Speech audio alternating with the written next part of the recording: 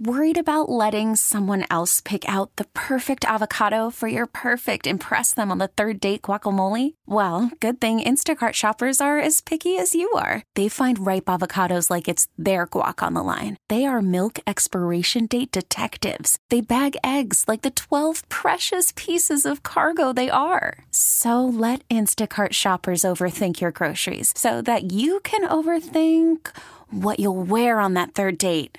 Download the Instacart app to get free delivery on your first 3 orders while supplies last. Minimum $10 per order. Additional terms apply. We get it. Attention spans just aren't what they used to be. Heads in social media and eyes on Netflix. But what do people do with their ears?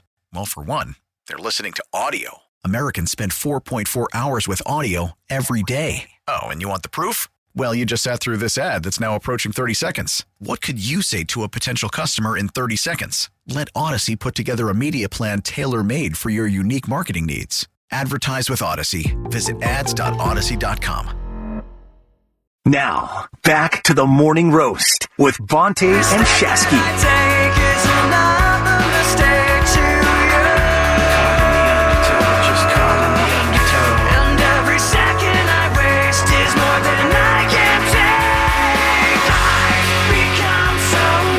I know Eagle fans are having fun right now. It's good to see that they exist. I didn't know they existed anymore. I really didn't.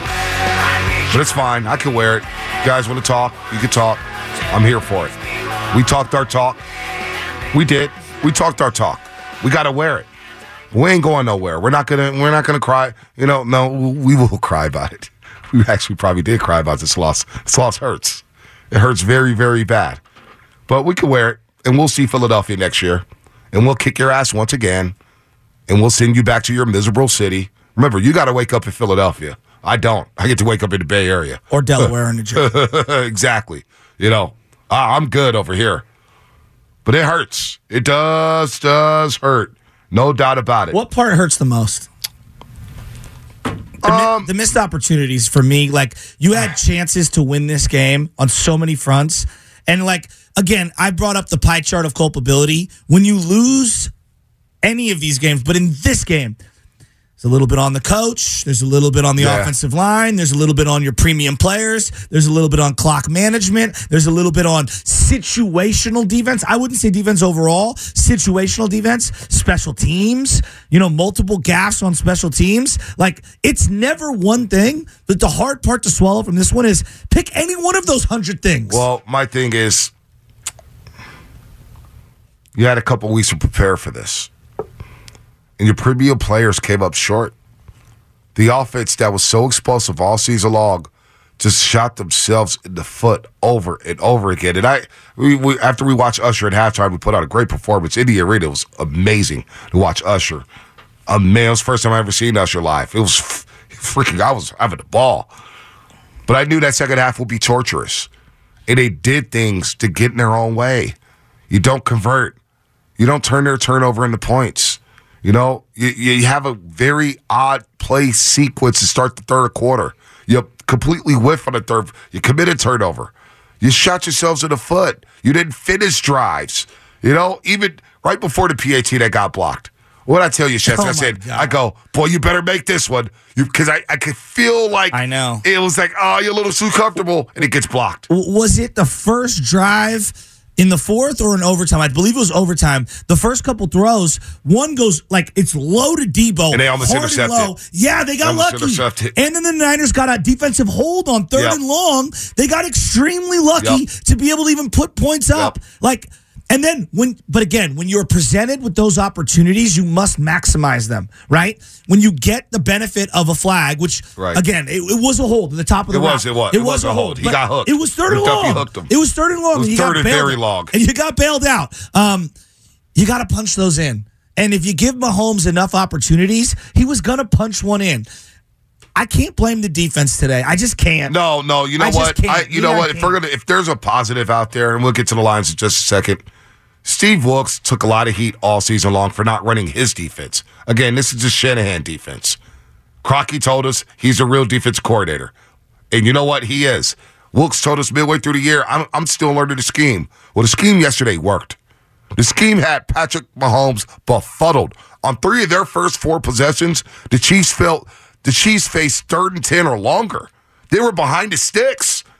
That defensive line with Gregory, and kudos to Chase Young. Now, I still wouldn't pay him a bunch of money. I don't know about paying him a long-term deal, but you know what?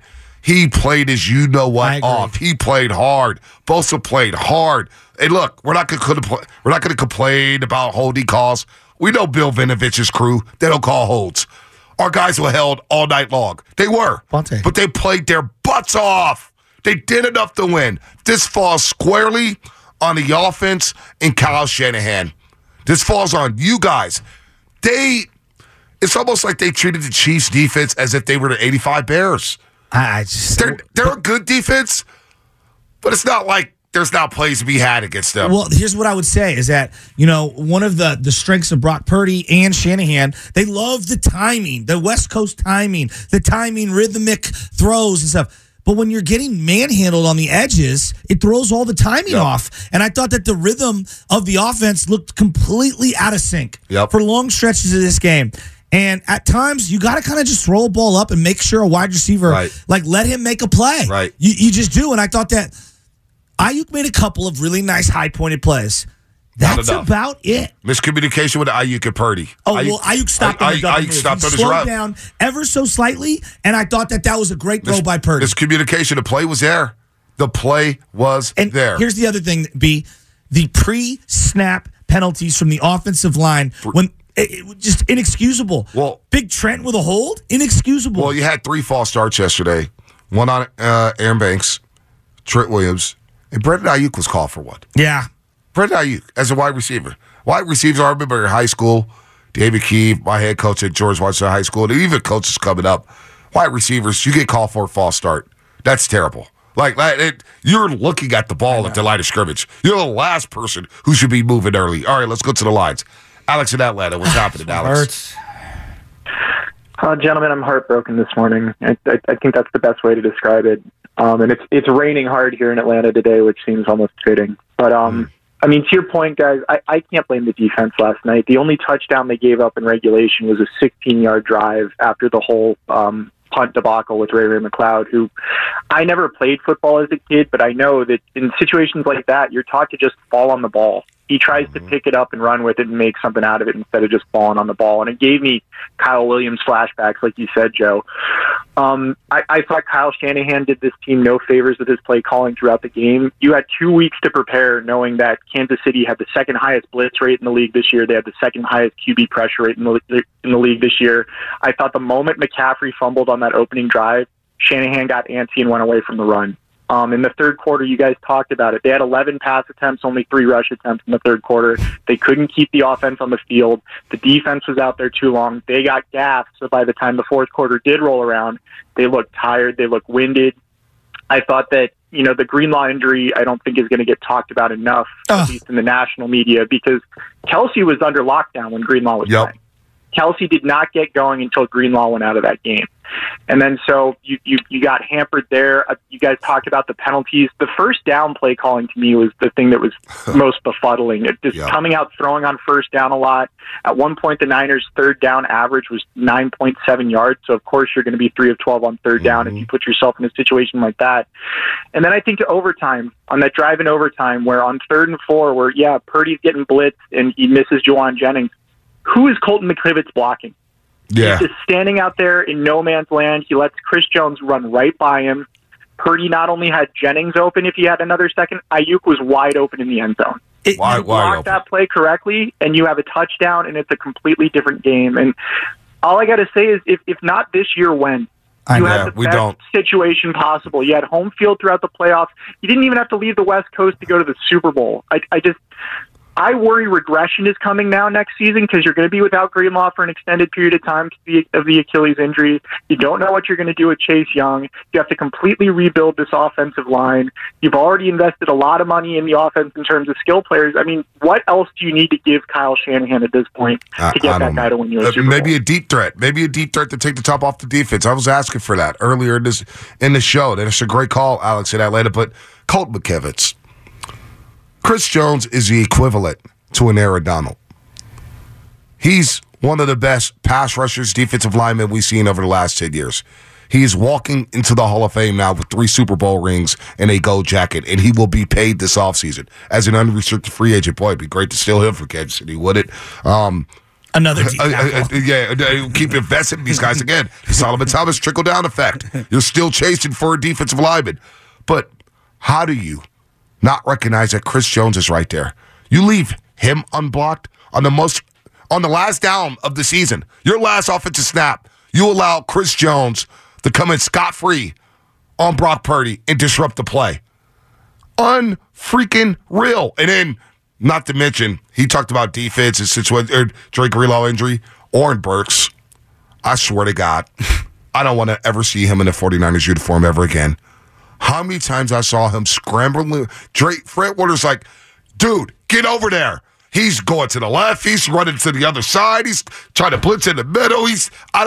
Oren Burks, that's what you were left with in this Super Bowl once Greenlaw got Dominic hurt. Flanagan and Dominic Flanagan fouls.